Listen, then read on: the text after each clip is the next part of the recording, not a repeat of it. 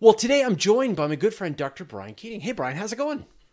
It's great to be with you, Fraser. How are you? Good, good. It's been a couple of years since we talked last. Have you won any Nobel Prizes in that intervening time?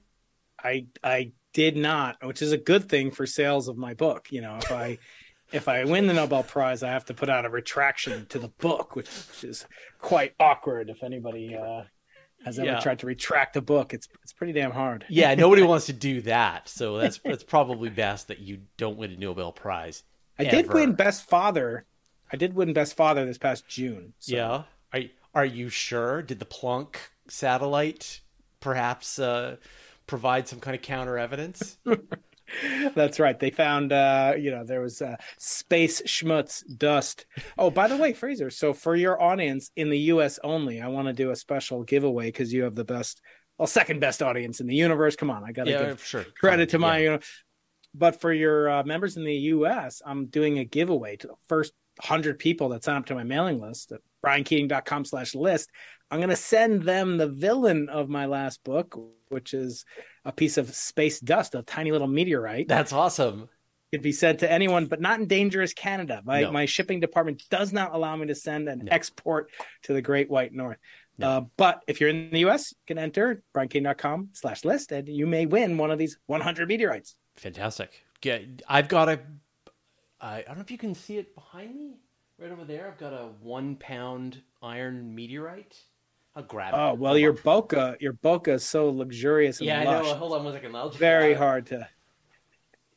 Oh, it's time to Nice. a little weather. That is okay. People out Windows. there, that is substantially larger than Yeah. what you will So receive. You will receive the logarithm of that if you win a little pieces. But it's the same one. Yeah, it's from Argentina. It's Campo de Cielo, yep. probably. Yeah, it's Campo de Cielo. Yeah. Yeah. Yeah, Yeah. those are wonderful, and they're highly magnetic susceptibility, and you can play around with a magnet, and you'll get some goodies and learn about meteorites. Yeah, I love having meteorites, metal meteorites. It really feels like a chunk of space metal. Now, Yeah. I give them away to people too, and I tell them that it gives them a superpower. Like, not a really powerful superpower, but something that is, a mild superpower. Like maybe it won't rain when you go on mountain bike rides, that kind of thing. So, That's right. You will avoid a derailer accident, yeah, in yeah, your next downhill trip. Yeah, yeah. I mean, if nothing else, you can impress people at cocktail parties when they start resuming again after the Right. pandemic. All right. So for people who don't know who you are, like the problem with us having talked many times is we know who each other is, but people might not know who you are. So who are you and what do you do? Yeah. So I am an experimental cosmologist. So I work on hair and nails. That's I right. treated Fraser. I made his haircut what it is today. Why he's Yeah. so famous. His beard is the next, or his goat beard is on my list. No, so I'm not a cosmetologist, although the prefix is the same. It of course means beauty in Greek, as many of you know. But I am not an experimentalist in the classical sense, like my biology friends are experimental biologists. They can go down to the lab and take a frog and do some experiment on it and see if it doesn't happen or does happen to a control frog. I don't know what they're doing over there in the Yeah. biology department. I'm actually, the dean's got to take a look at those guys. um, but what we do is we build telescopes and technology and detectors and deploy them all over the world to sites never before really utilized for capacity at this level, including the South Pole, Antarctica, including Chile and the Atacama Desert. We are operating with my colleagues and friends on the Simons Observatory, not only the world's highest observatory, but the highest construction project. We have to build these telescopes, thousands and thousands of tons of material and earth that have to be moved around. We have to build it. We have to move it. We have to design it, power it. Imagine getting all the diesel fuel up to 17,200 feet. Ugh. And then we have to get the data and analyze massive data set, all in the service of trying to understand empirically observation. That's what science is, right? And you've had on many lovely theoreticians. Some of my best friends are theorists. I don't know if I'd let my daughters marry one, but they're really good friends Yeah. of mine. Brian Greene, Michio Kaku, Yep. I was just talking to Sir Roger Penrose on my podcast, which is my night job, I guess. I don't know. I'm a podcaster, YouTuber. Try to kind of learn as much as I can from Fraser and all the awesome work you do. You guys do at Universe Today. You guys really do a wonderful service to the community. And I felt, as a paid scientist, paid by the community of taxpayers, at least here in the U.S., and supported at a public university here in California. I'm a state employee.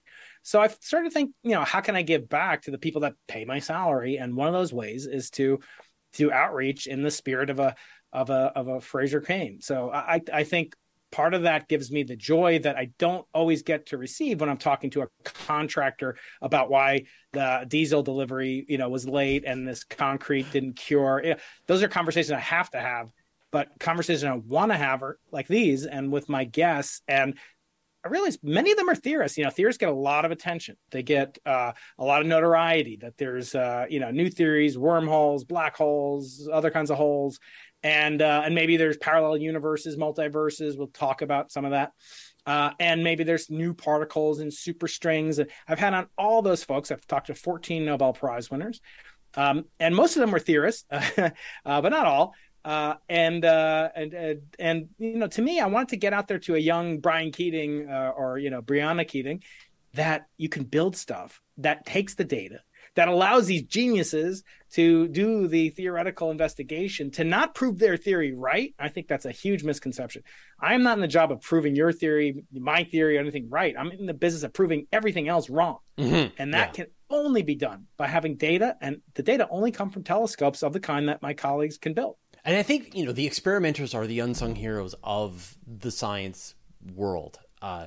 Really, the theorists and the experimenters work hand in hand, but people don't know what the experimenters are doing. And yet the day in, day out, the hard-fought, hard-won victories in science often come by the results that come from the experimenters.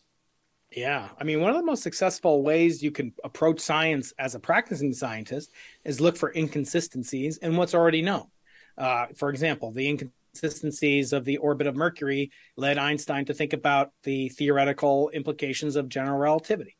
But he wouldn't have had, those data to even stoke his imagination had there not been very accurate telescopes and data built by very deep thinkers and constructors and project managers and leaders. It's just a different type of physics. It's as different, I think, as, say, a theoretical physicist might be from a biologist or something. It's almost a different occupation. And it's just, we put the adjective experimentalist or theorist in front. But it is true that theorists kind of get all this glory. And I think of it kind of as, I tease my friends who work on software. I can program BASIC, or, I can, do those Swift Studios to make an app or something maybe. But I'm like, theory is kind of like software. Like, it's very easy to make a ton of software. You could just make an infinite loop, to make a stupid example. Right. Generate a bunch of data. Yeah. Yeah. But to build an experiment, even like a simple one, it takes a lot of hard work. And I'm not making value judgments at all, but I want to give people a glimpse into the daily life of it. That was my first book, Losing the Nobel Prizes. What does it feel like, a memoir, to approach the greatest, questions in science? Did the universe have a singular origin? Are there multiple universes? What is the nature of the types of alternative models, from the microscopic to the macroscopic? And that gave me great joy. But, it's also kind of this niche that I don't think many people talk about. So a lot of what I'm doing on my YouTube channel, Dr. Brian Keating, is to go through the latest and greatest experiments, not done by me. Sometimes I'll bring in some footage from me in the lab or my students in the lab, but oftentimes it's something totally different. The lifetime of the neutron. We didn't know the lifetime of the neutron to better than a few seconds. And we used to think about the Higgs boson, which could last for, a trillionth of a second. We didn't know the age that the neutron gets to in ripe old retirement before it dies, to better than a second, a part in 1,000 or worse.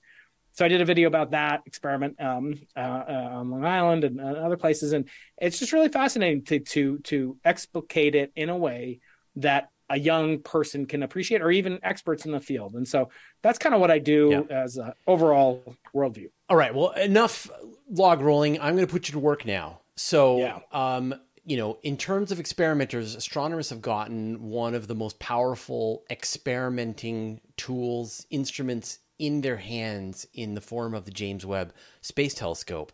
And we've gotten a couple of months of experience working with James Webb so far. From an astronomer's point of view, and especially someone who really studies the early universe, I mean, your focus is the cosmic microwave background radiation, the evidence for cosmic inflation. That's a little earlier than James Webb, but I'm sure there are implications. So what has been your experience with James Webb so far, just in terms of, in the science that you're seeing coming out of it so far? Yeah, I mean, actually, not very much of what it's done has had, direct implication for the exact type of science that I do. Just taking a very big step back, we think the universe began in an incredibly hot, dense phase. We don't know if that was a singular one-time event. We don't know if that was a singularity, a quantum divide by zero error, where there's infinite amount of energy density or matter density. We don't know. Those are open questions of the type that the cosmic microwave background can explore. But Webb can't really say that much about that phase in the universe. What it was designed to do is kind of be a Hubble Space Telescope with redder filters on it, with higher resolution, more massive telescope. But as you build a telescope, you have to be cognizant of the size of the objects you're looking for, how far away they might be, how near they might be, but also what the expansion of the universe will do to those objects. So while it's true that Hubble's early observations of the galaxies and their recessional properties of Estes Slipher and others, those did have an implication for an origin story, a cosmic Big Bang, later to be called. But it didn't necessarily have, and it's make anything quantitative about how the universe actually began. So to separate what Webb does and what I do, Webb is looking for, actual objects. What I'm looking for are not objects, but they're more properly called structures. They're loosely bound conglomerations of ordinary matter, dark matter, light, neutrinos, and other types of properties that, because it's the oldest light that we could ever hope to see, it originates from 370,000 years after the fusion of the elements, which some people incorrectly, conflate with the origin of time or the Big Bang itself. Really what astronomers and cosmologists mean is, when do the elements form? Because that's the literal first time we had fossils, we had hard evidence, we had chunks of matter, if you will, to actually look at and compare with what we see today. We could actually do that in a quantitative fashion. After that comes the cosmic microwave background, which is followed by an epoch of extreme boredom and darkness, a plasma of unimaginable, lack of fecundity and lack of interesting objects, kind of like, well, I was going to say, some parts of northern Saskatchewan, but I'll say some parts of the Mojave Desert down here in California. It's just flat, barren. There's little ripples in it, but other than that, not very interesting. And then the universe lit up. Then it began producing stars and galaxies. And then much, much later, planets and people and podcasters. And where Webb comes in, not on the podcast side, but we'll probably get to other aspects, but really this bound structures, and including what's the most interesting thing that I'm hoping for from Webb, since I don't use it, I can say what I want to see from it, is evidence for life in the universe. Because I'm actually very pessimistic that there's life, let alone intelligent life in the universe. We can get into that later. But I'd be very open to it. And I think a good scientist should be open to all these different ideas. But, in terms of what it can say about my day job, it's not really a threat to my employment. But aren't there implications? Like you say, you're looking for structures, these large scale structures in the universe that are demonstrated by the fluctuations, the density fluctuations, temperature fluctuations in the cosmic microwave background radiation. Don't those, evolve over time to the larger scale structures that we know and enjoy today? And won't Webb be able to try to fill in the missing pieces from there to now? it will fill in some of the missing pieces, but mostly what it's doing is an astrophysics experiment. It's exploring how did the gas that was left over when the universe, finished making the plasma and the hydrogen and the helium and the cosmic microwave background plasma, that cooled and condensed until it became ionized. So really nothing much happened for millions of years, hundreds of millions of years. But the actual import of it, it's kind of like looking at a frog. Let's go back to my biology friend. So you got a frog, that's a biological structure. If you studied it and let's say you even understand how it evolved, it comes from a tadpole. The tadpole comes from a sperm and an egg cell. I don't know how PG-13 we can keep it here. But anyway, it comes from mommy frog. Yeah, mommy frog and daddy frog, right? But you couldn't necessarily say by watching the evolution, let's say Webb pushes us from the mature frog of Hubble to the tadpole phase.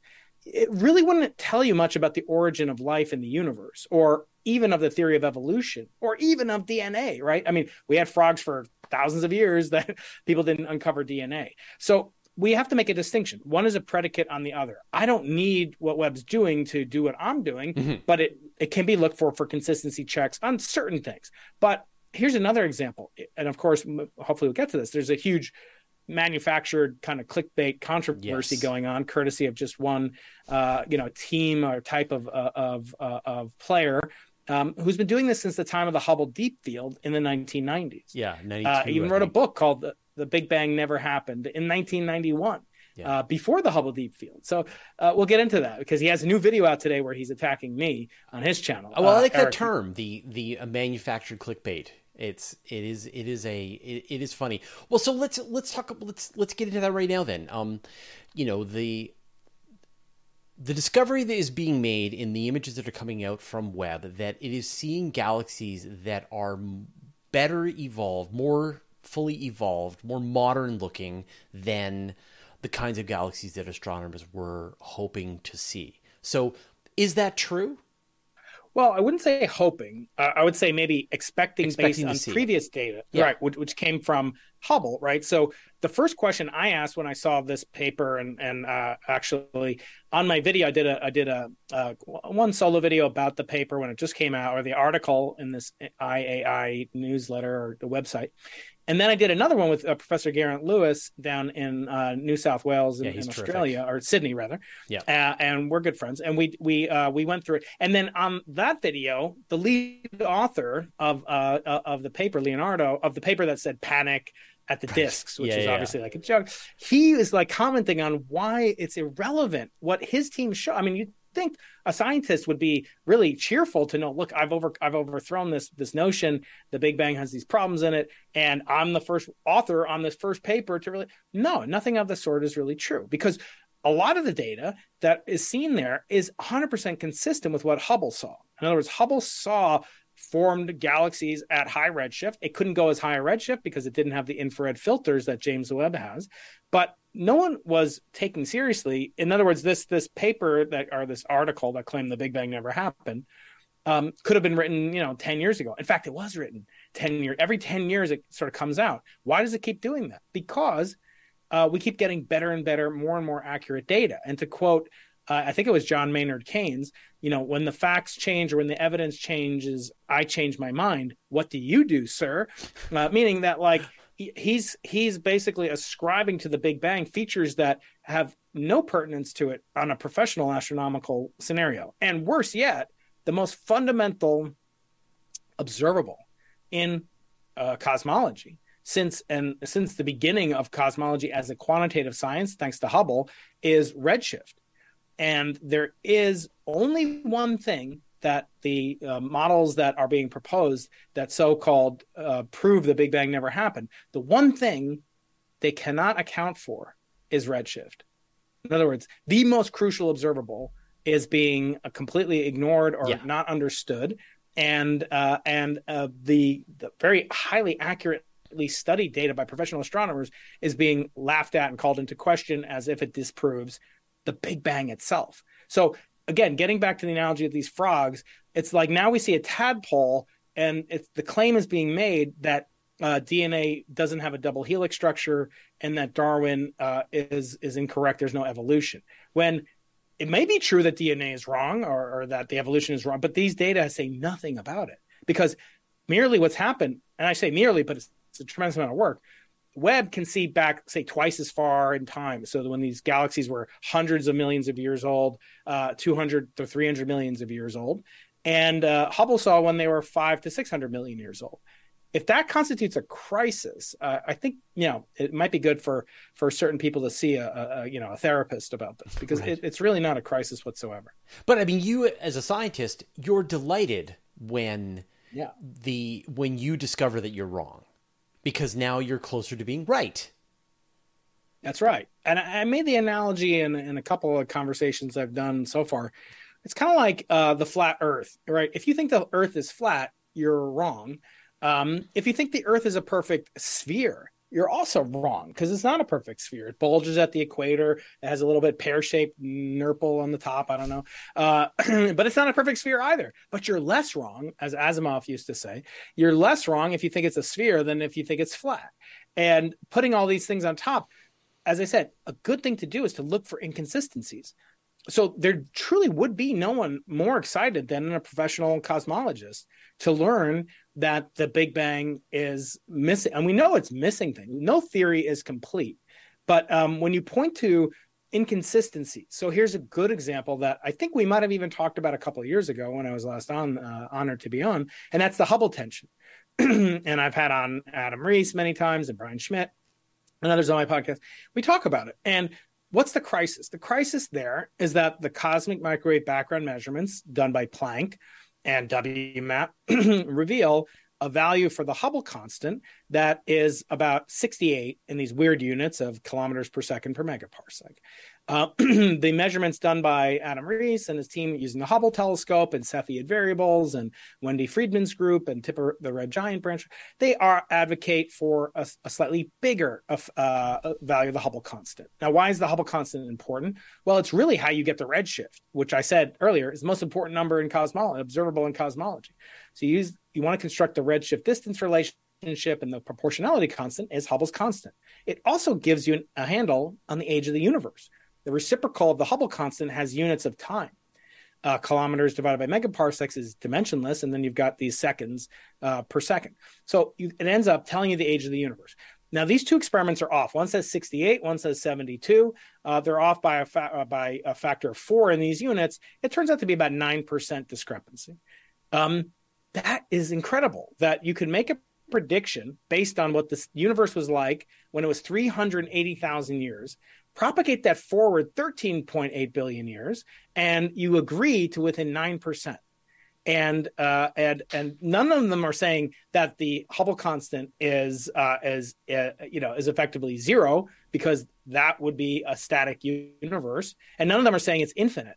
We have an exquisitely calibrated and accurate knowledge about how fast the universe is expanding, and two different methods disagree. And that is a reason. But what was that a reason for? It's a reason for excitement. Yeah. It's a reason to go deeper, as you say, to learn more about why this is happening. It's a fascinating time to be alive. And it'll turn out one of them is right, one of them is wrong, or it'll turn out there's some new physics that we didn't understand. And that's the most exciting one. Like, I think of all the choices, like the one you're like, we don't understand what the universe was doing at different ages, or we don't understand all of the factors and variables that are feeding into the expansion of the universe. That is exciting. And it's weird to me, like for you as a cosmologist, to receive messages from people who tell you that you're being closed-minded because you won't accept change and new theories and so on, has got to be exhausting, because you can't wait to change your mind. You can't wait to get new evidence. The problem is not the excitement. It's not like you're being dogmatic about the theories as you understand them. It's that the counter theories have failed to deliver the evidence that is necessary to make you change your mind.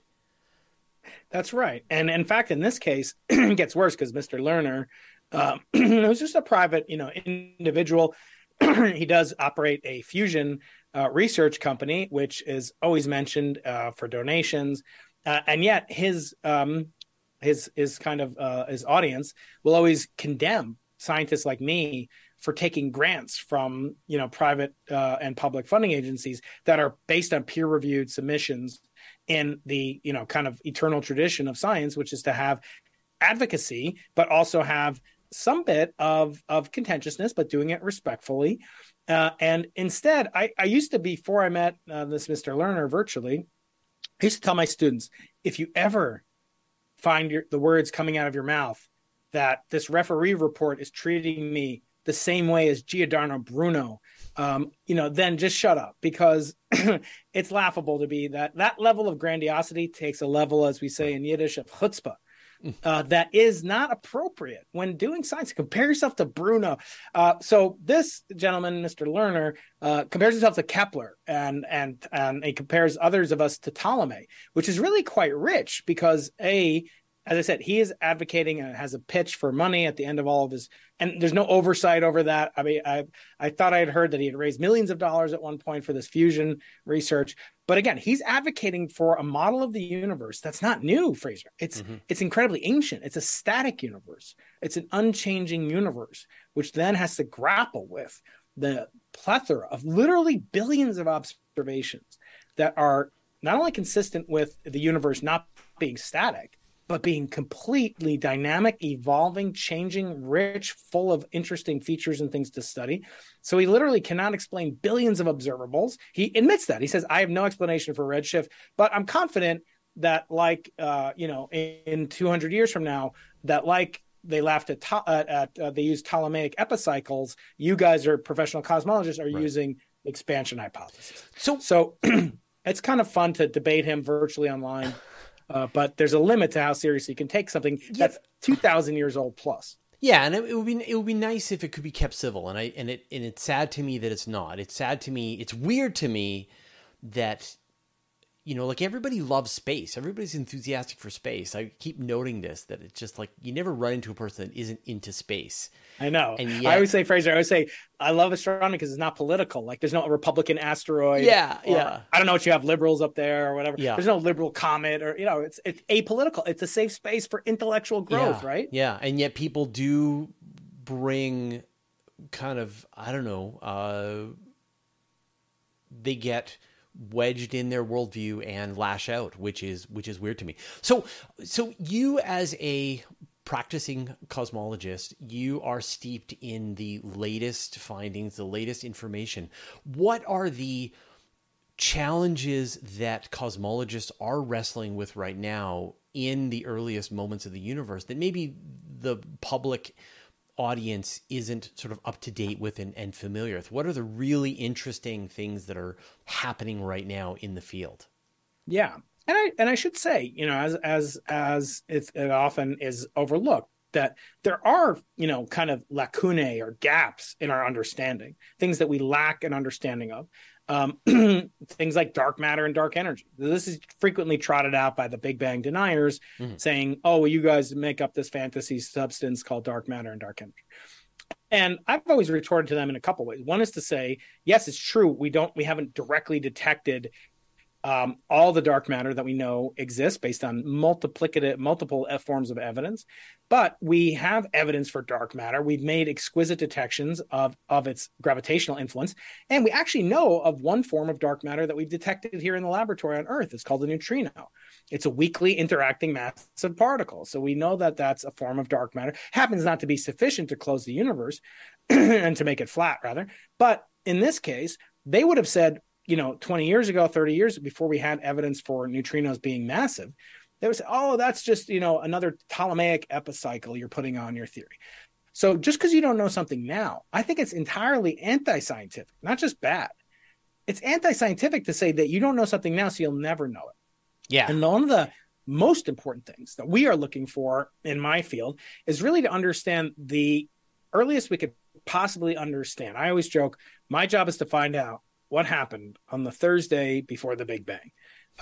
Because that question is either poorly defined or undefined, as Stephen Hawking used to say. It's like asking what's north of the North Pole.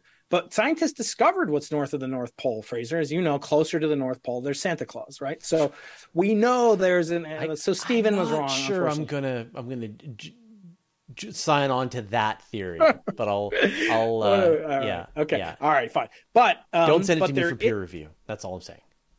Yeah. But there are very well motivated theories that posit an existing universe prior to our universe, either in space or in time, like a previous universe that collapses in a big crunch, or a universe that is parallel to ours in space and time in what's called a multiverse. And these things are testable using the tools of cosmic microwave background polarization for the very first time in scientific history. And I find that incredibly exciting. So the most kind of exciting thing to me is also kind of not really appreciated by the lay people that might be in your audience or my audience, and that's that there is a controversy on whether or not there was actually a universe that pre-existed our universe, and it is come a long way. There's a lot more research into what's called the inflationary universe that we spoke about, and that's the big part of the subject of my first book, Losing the Nobel Prize. That book was about this experiment here at the South Pole, if you're watching, called BICEP, which I designed and built along with my colleagues at Caltech and Harvard and University of Minnesota and Stanford. And that project initially announced evidence for inflation. What is inflation? Inflation posits a quantum field that's sort of eternal, like exists forever in a vast space-time, in all of space-time. And that universe had a big fluctuation in the inflaton that caused it to inflate and expand at superluminal velocities. And now that event could leave an imprint on what's called the polarization of the microwave background. And that polarization is exactly what we study. So for those of your viewers who might not be familiar, I said I love to do experiments, Fraser. So a polarimeter is very simple. It's a telescope. In our case with BICEP, it was a refracting telescope. And it has some kind of what's called polarizing filter. It has something that solicits only one polarization, allows only one polarization to propagate at a time. And if you have an identical one, you'll see as I rotate them 90 degrees and then 180 degrees, the light that gets transmitted, if you're watching on YouTube, you'll see it go through a complete darkness. Now it's getting more and more transparent. Then it gets completely dark. And that happens twice for every physical rotation of one of the two polarizers. That is the sine qua non, the hallmark of polarization. So you attach one of these to a telescope, and then you rotate the telescope, and to whatever extent you see the pattern of light's intensity increasing and decreasing twice for every physical rotation of the instrument, you get a measure of its polarization. And so your telescope is actually rotating? Yeah. Physically rotating is it like making an observation and then it's rotating and making another observation, or is it 100%? That's right. Really cool. That's 100%. Yeah. And we have multiple. We also have something that we got from a very expensive source of rotation, and that's God or Mother Nature, if you will. So when the Earth rotates, imagine that the first quarter moon is rising. Okay, so it's rising. So half of it's illuminated, and there's the lunar terminator right above the horizon. Throughout the night, that terminator rotates around like this.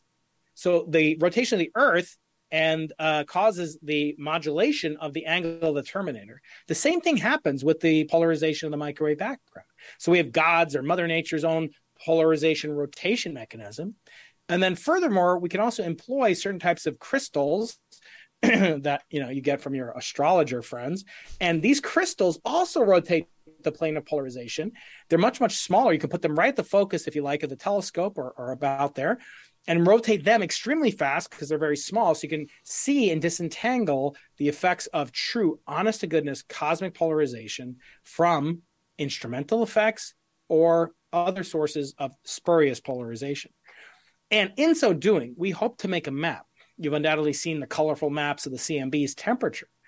We want to make a map of its polarization with enough sophistication to see whether or not there are waves of gravity, not just waves of light, not just waves of matter or density perturbations in matter, but if there are waves of gravity like LIGO detected that cause the shearing and squishing and squashing, technical terms, of space and time itself. That will only happen if and only if inflation took place.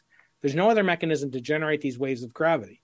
Therefore, it provides a very crisp test for those that do not believe that inflation took place. Even they, like Paul Steinhardt, who's the Einstein professor at Princeton, Anna Aegis, who's a renowned postdoc at NYU, and many others around the world have looked at Sir Roger Penrose, Nobel laureate. They have alternative cosmologies, and they all admit if we see this type of polarization called B-mode polarization, it will kill their theories dead in the water.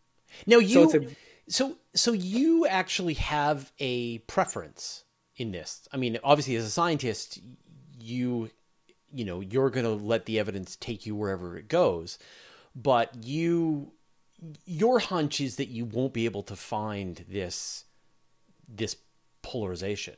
Am I right? No, I don't think I've said that. I said I don't think we'll find life in the universe or technological life. No, but like as you said, like you're more on board with the Penrose idea of a cyclical universe than other origin. I wouldn't say that. No? Okay. So what it comes down to is the excess of evidence that we have currently very highly suggests that inflation took place.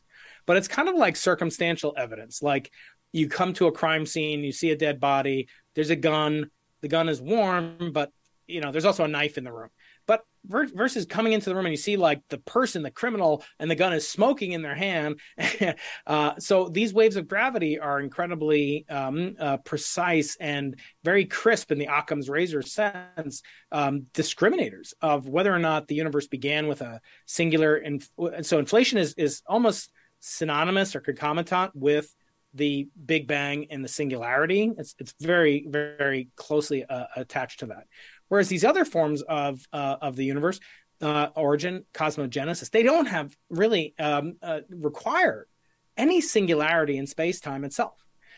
So it's fascinating to me. I'm actually, for the first time in my life, I am agnostic. It is true that before, when I was, a young scientist, as I recount in this book, I really wanted to win a Nobel Prize. I wanted that at all costs. I had a very tumultuous relationship with my father, who was a great mathematician, and he'd done some theoretical physics, won incredible prizes, and was the youngest full professor at Cornell at age 27.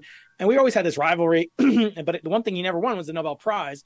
And since I came up with this idea to test the gravitational wave origin in an inflationary process, thanks to my colleagues in theory and other places, then I thought this was my sure ticket to win a Nobel Prize. So yes, in that sense, I was very much kind of motivated by non-scientific reasons. I'm not especially proud of that, but that's the truth. I was, it's the highest award, not only that you can win, I think in science, but I think in society as well. I mean, every 4 years there in America, at least we get, 70 Nobel Prize winners tell you to vote Democrat, or the Iran deal is a good thing. A Nobel Prize winner here. And so you don't see that in like Olympic hurdlers who have won gold medals all say to support the Iran deal. No, you don't see that. So it's much more kind of disproportionate. And that was part of the unscientific reason I had, as I count, this book is mostly it's mostly a memoir of what it feels like to be a young physicist trying to make a name for him or herself and building things as opposed to theorizing things. Right. But I guess, I mean, the impression that I got is that you have and you say that you're agnostic today. When we talked a couple of years ago and when I read the book, I got the impression that you had a preference, just in the, a preference for, and like coffee versus tea level preference, a preference for a non-inflationary universe. And I guess by proving inflation correct, you would win by getting a Nobel Prize and making an incredible contribution to science. And by failing to prove inflation correct, you would also win by essentially your preference continuing to hold and there being a glimmer as that being a possible source for the universe. Yeah. I mean, some of that needs to be unpacked. I think the primary reason why I'd like to see something is because the alternative is that you see nothing. And, when you see something, like imagine you just never detected the Higgs boson because you could never build something as powerful as a Large Hadron Collider. That doesn't mean that the Higgs boson doesn't exist. It just means that you couldn't build it, or that the energy scale at which it's produced is far in excess of what could be measured with human technology. Would I be disappointed if I built the Large Hadron Collider and I didn't see anything? Yeah, because you always want to see something. A null result, which is what it would be if we don't see anything, and what the BICEP result turned out to be. So we actually saw this play out where we made a detection, claimed it was real, was whispered about for winning a Nobel Prize. And I should also say that concomitant with the inflationary paradigm is the multiverse. There's basically no way to suppress the formation of other universes in the vast space-time that we used to call the universe, but is now called the multiverse. There's no way to shut that off in the inflationary paradigm, and therefore you have what's called eternal inflation, where inflation is occurring in these various pocket universes throughout the cosmos. So the stakes couldn't be higher if you were to detect it. That is true. On the other hand, it brings up a lot of problems too, because at least in our universe, it would mean that time began, which is a weird thing to think about, right? If we think about time and entropy as the change in measurable quantities in something, we think about it, as Einstein used to say, very helpfully, time is what a clock measures. But you need change. Well, how do you get change if literally in the before time, there was no time? In other words, it's like time emerges into reality as a new property that we take for granted now. But doesn't a cyclical universe just push the problem back one iteration?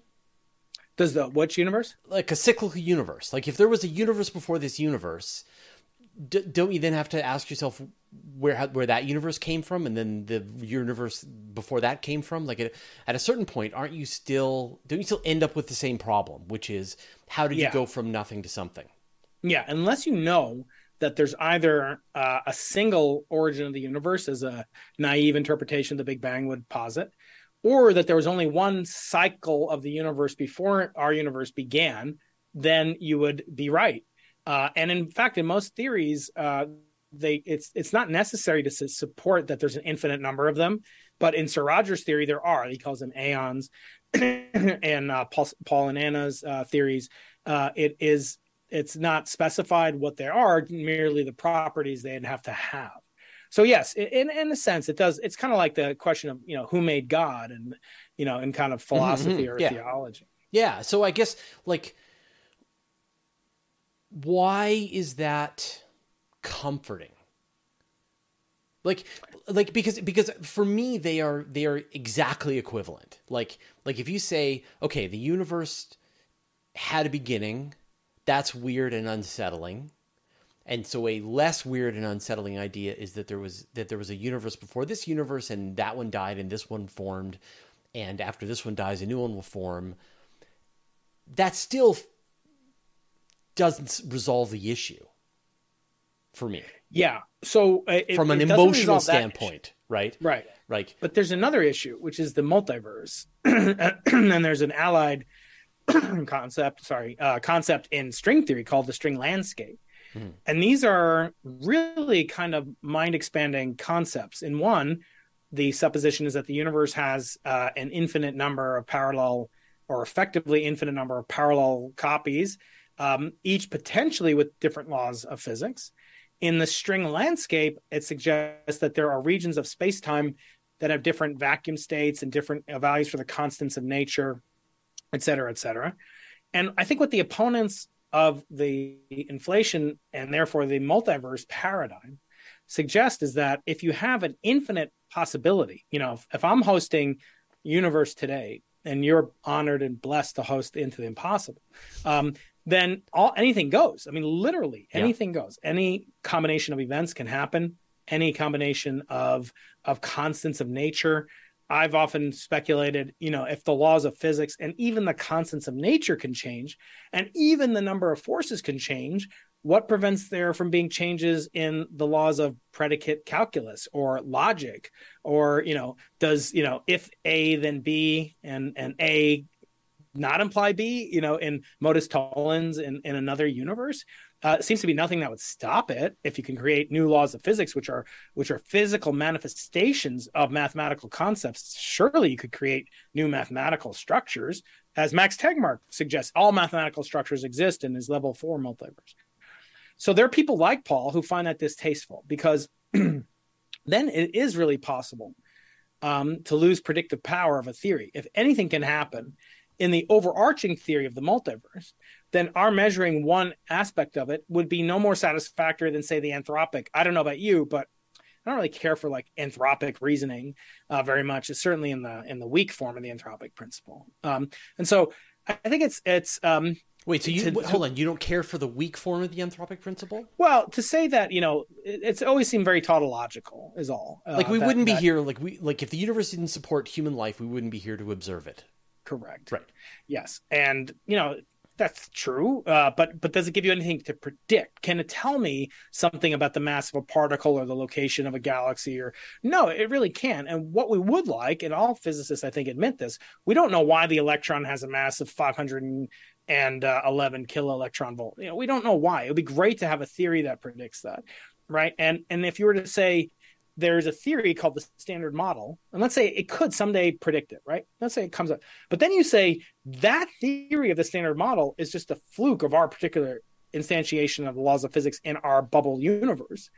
That then just that, in your language, pushes the problem back. Mm-hmm. And so there are people, and it's so fascinating, Fraser, because a lot of the initial resistance and the current resistance of these Big Bang never happened people is that they claim it kind of smacks of theology, that the Big Bang is like, and that's what Hoyle was, a huge atheist, and he came up with the name, the Big Bang, as a pejorative insult. But that's not scientific, right? He didn't believe that it sounded like Genesis 1:1, and therefore it had to be wrong because there's no God. That's not very scientific. But it doesn't mean he's wrong. It just means that it's not scientific. So I think there is something to be said for those that advocate towards the predictive power being the judge of a scientific theory, and in so doing, claim, I think, a little bit too often, that a theory has to be falsifiable. So you really can't falsify inflation. That's a problem. Whereas, as I said, you can falsify Rogers' theory or the bouncy model, because you observe B modes in the early universe, you kill those theories. It doesn't prove inflation. Again, it's the smoking gun. It's circumstantial evidence. But at a certain point, you get enough circumstantial evidence. There's no way to falsify. Sorry, there's no way to falsify inflation. Like there couldn't. No. Like there's. Because if we don't, let's say inflation took place, but it takes place at what's called a very low quantum field energy. It will produce gravitational waves, but they'll be too small to measure. We'll never, and any conceivable technology, due to what's called cosmic variance, where there's just too much random fluctuation in the different regions of the sky, we never know if it took place, even though it took place. Mm-hmm. So you can't prove it. And then if it took place, there's literally 500 different, forms of inflation. And you'd wonder, well, which one is it? Yes, it took place, but it's not as easy as an inverse mapping in mathematics from a value to a uniform definition, linear function. So I think there are reasons to think that from a Popperian perspective, where falsification is the sine qua non of good science, that you couldn't really rule out inflation, but you could rule out these other ones, which would give it some advanced, kind of precedent over the inflationary model. And as Steven Weinberg said, even long after the discovery of the CMB in 1965, he wrote in 1978 in the first 3 minutes his apocalyptic book on the early universe. Still a great book, and I recommend it to all my students. Even he wrote that the static or steady state universe is preferable. A, because it looks the least like Genesis, and he was a big atheist, as you know, but also B, because it could be ruled out. Whereas even he thought the Big Bang could never be proven, as we keep, debating about, right? We don't debate if I drop this crystal ball, if it's going to fall. Like I always say, I don't believe in gravity. Right. I have evidence for gravity. So that's what we want. Right. But I guess aren't there, you say Roger Penrose, there are other physicists working on this, that there are alternative ideas for the formation of the universe that are different than the Big Bang. They solve the issues with the Big Bang, the lack of monopoles, the the fact that temperatures are the same, et cetera, right? That, that's what inflation was designed to do, was to fill in the missing pieces of the Big Bang. And and these other theories do the same thing. Shouldn't they leave some kind of trace in the universe that there could be evidence built that those things are the case? Wouldn't that, by having more evidence, lead the theory? You're not disproving inflation, but you can never disprove a theory anyway. The evidence is starting to build into some alternate hypothesis. Yeah. So a lot of the work that's being done in bouncing or cyclic models is revolving around a more, I think, well, I don't know if it's more important, but it's a more technical question of whether or not you can have a universe that doesn't have a quantum singularity in it. Because the Penrose-Hawking singularity theorem suggests that in any expanding space-time, you reach a point of where you do obtain a singularity. But the caveat is often neglected, that's only in classical GR. And it's only on scales that we would consider macroscopic. So from that perspective, it isn't guaranteed that there can't be a non-quantum or non-singular origin of the universe. So all these reasons are of course fascinating. The more things your theory predicts, the better, because it gives you more things to hang your theory on, more hangman's nooses that it has to evade. And the more that it passes, like GR has passed, numerous hurdles, even hurdles that Einstein didn't think it would pass, like gravitational lensing, gravitational waves, expanding universe, which, by the way, you have to deny that the universe is subject to general relativity. In other words, we know that if you believe the Big Bang never happened, because the universe can either be either static, in which case it's stabilized by a cosmological constant, as Einstein blundered, right? Or it will have to contract or expand, depending on what the matter energy density is relative to the critical density. We know there's matter in the universe. We exist. Therefore, the universe should be collapsing unless there were some expanding force, like dark energy. So these people have to instantiate a level of either lack of belief in general relativity, which has passed innumerable hurdles. I mean, it passes it every day in your cell phone GPS, right? A billion times a second. So I think it's extremely far-fetched, these notions that you have to give up so much to believe that. Now, it is true, we don't know, we don't understand what's happening in the earliest moments and what quantum gravity would even look like.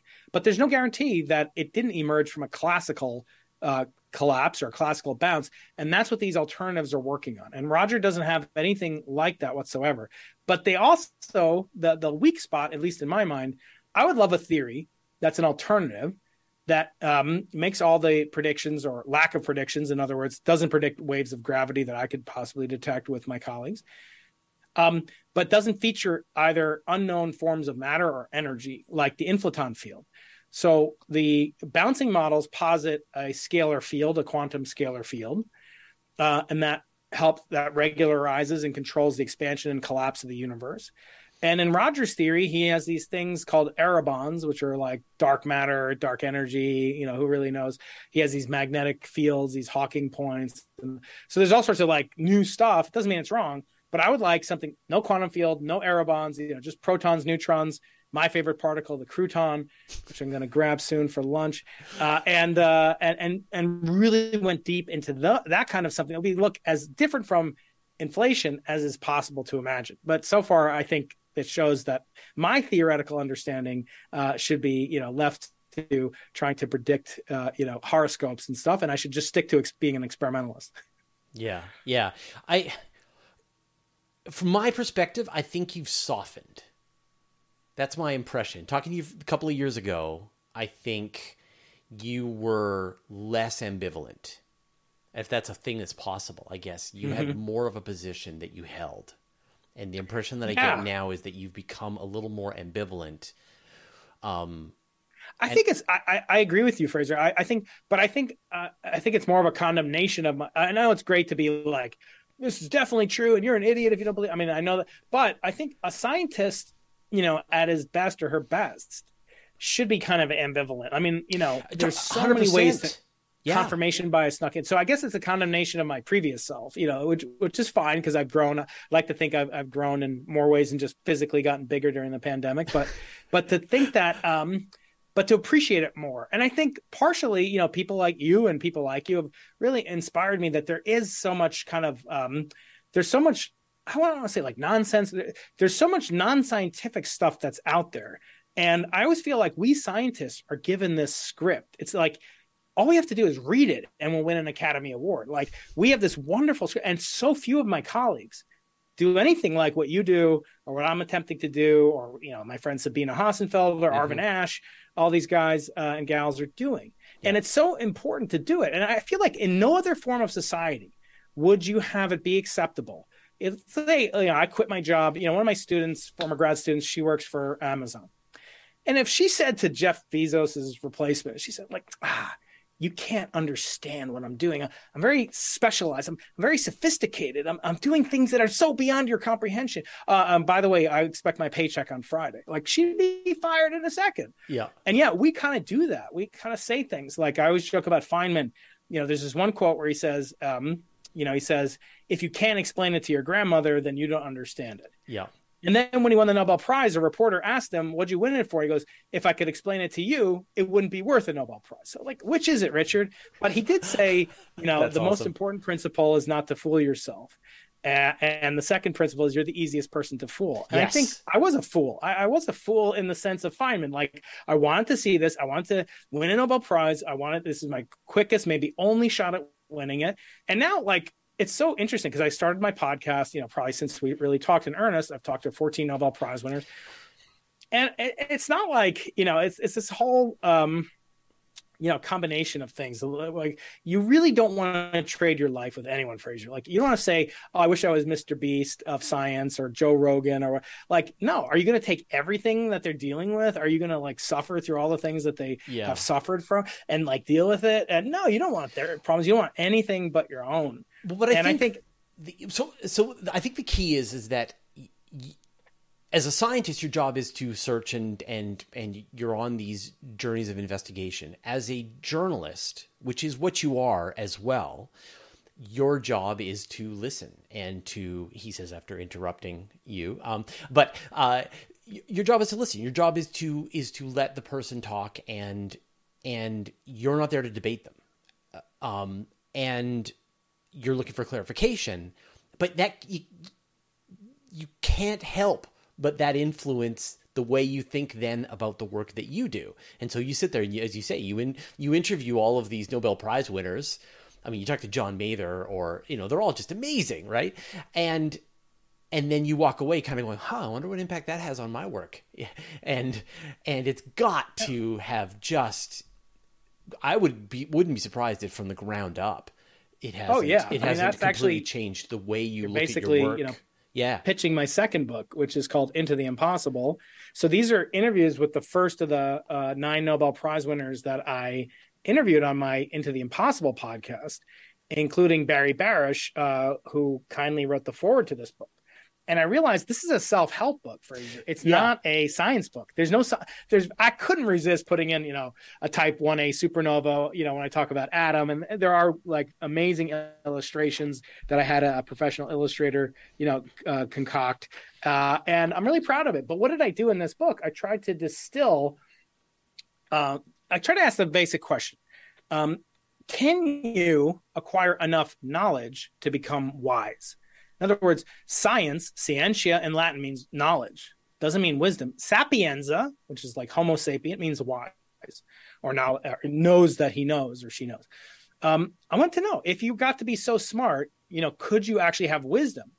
Or could you be like Fritz Haber, the inventor of ammonia and the Fritz Haber and the Haber-Bosch process, et cetera, who then went on to use his chemical engineering skills after winning the Nobel Prize in 1917 or so to witness and personally observe the death by chlorine gas that his factories produced. And then later, the members of his family get annihilated by Zyklon B, which his factory produced as well. And he was a huge nationalist and bellicose guy.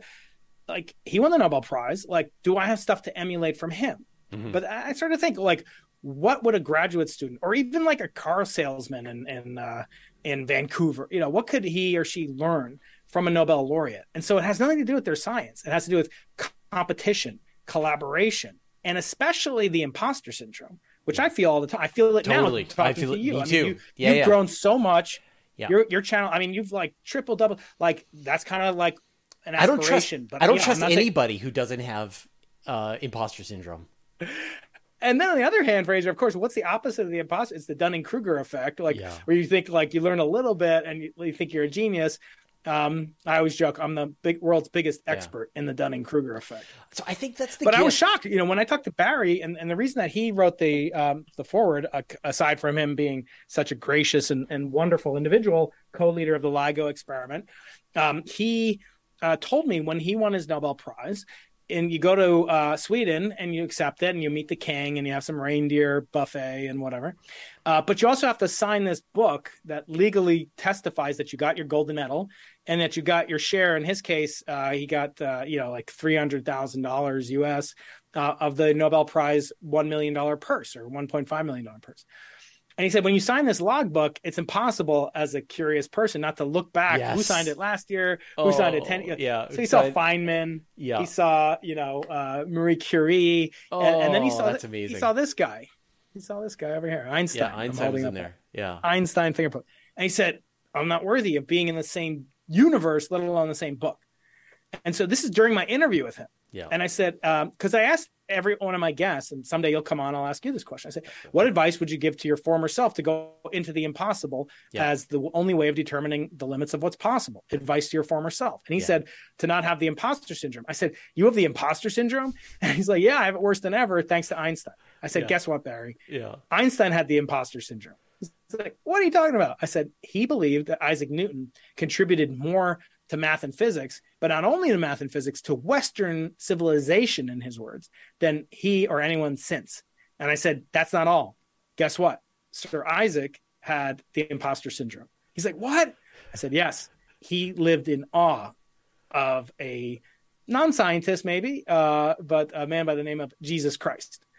He felt he was totally inadequate, complete imposter compared to. So, and I'm sure Jesus felt that way about Moses. You could just keep going down the line, right? Yeah, totally. So imposter syndrome, normal, natural. How do you deal with it? How do you deal with collaborating with people who are your competitors? That's a huge thing in this book. How do you listen to things to know you're wrong? Have rubrics to make decisions. So that's what that book is about. I mean, I feel like that is the gift that I get as a person who gets to interview people, is that you just get to listen. That it's your job to listen and to think about ways to get even more interesting information out of the person that you're talking to. You just can't help but it sort of percolating in. So we're almost out of time. Yeah, go ahead. Can I stop? Just one question. I've always wondered from your perspective, you do so many interviews and I try to ape you and emulate you in a lot of ways, but in real time, it would be really helpful to know if I'm doing a good interview. Like, it's very hard to know until you see interviewed. No. If like as the interviewer, as the podcaster or host, how do you know when you're doing a good job in real time, if any? You don't. Yeah, like I think the most important thing for me is just being curious and letting your curiosity lead you and trying to think of the questions that would be popping into the minds of the people who are listening, trying to figure out ways to clarify. My job is to clarify, is to get people to clarify and to explain, their hero's journey as best as they can. And if I think they're being inconsistent, as I might have during this interview, I will hold their feet to the fire for a little bit. But I think it's just important to just listen and be curious and just let the story go and take you where it goes. And I think that people who are being interviewed don't necessarily know what is interesting. Because they're too deep in it, and so they just don't have any perspective. And yet, as a naturally curious person, I find wonder in almost everything that I see, and so I let that be the guide. But I don't know, man. It's just like practice. You know what? You know what we need to do is you. It's only fair now. You need to have me on your show Yep. and then we can go into this side of it more in more depth. So Yeah, I would love that. yeah, Let's yeah. set it up. I'll send you a Calendly link this time. I'm on board. Let's do it. So for people who want to find more information and dig into that rich backlog of amazing interviews, and seriously, like the guests that Brian has on his podcast are astounding. Way more Nobel Prizes than I've ever interviewed, and because you're a cosmologist, you're going toe to toe with these people, and you're able to speak their language, and it's been an absolute pleasure in watching what you do. But where can people follow your work? What's the best way to do that? Yeah. The two main ways are to, my YouTube channel, Dr. Brian Keating. And last year I started doing a short 10-minute thesis, I call it, where I go through experiments. I do experiments in the lab. I've got a video coming out called The Most Expensive Water in the Universe, where I sample different types of water, including some that is made of deuterium and some that is coming from a $50 bottle on Amazon. From the Great White North. Oh, you drink some deuterium? I drank some deuterated water. That's awesome. Deuterium oxide. I drank some Berg water from your neck of the woods up in the glacier somewhere up north. And then I drank, so I won't spoil it, but I drank some water that there's nobody out there listening that could ever get their hands on to very good approximation. I'll explain that in the video. So yeah, I do a lot of short videos, dark matter, but it's from an experimentalist point of view. Excellent. Podcast Into the Impossible is on Apple Podcast, Spotify, wherever you get your podcast. And then my mailing list, as I said, for those of you, I can only ship to people in the US, but I will send a meteorite, an honest to goodness chunk of space dust. I got to get your camera, man. You got to put your...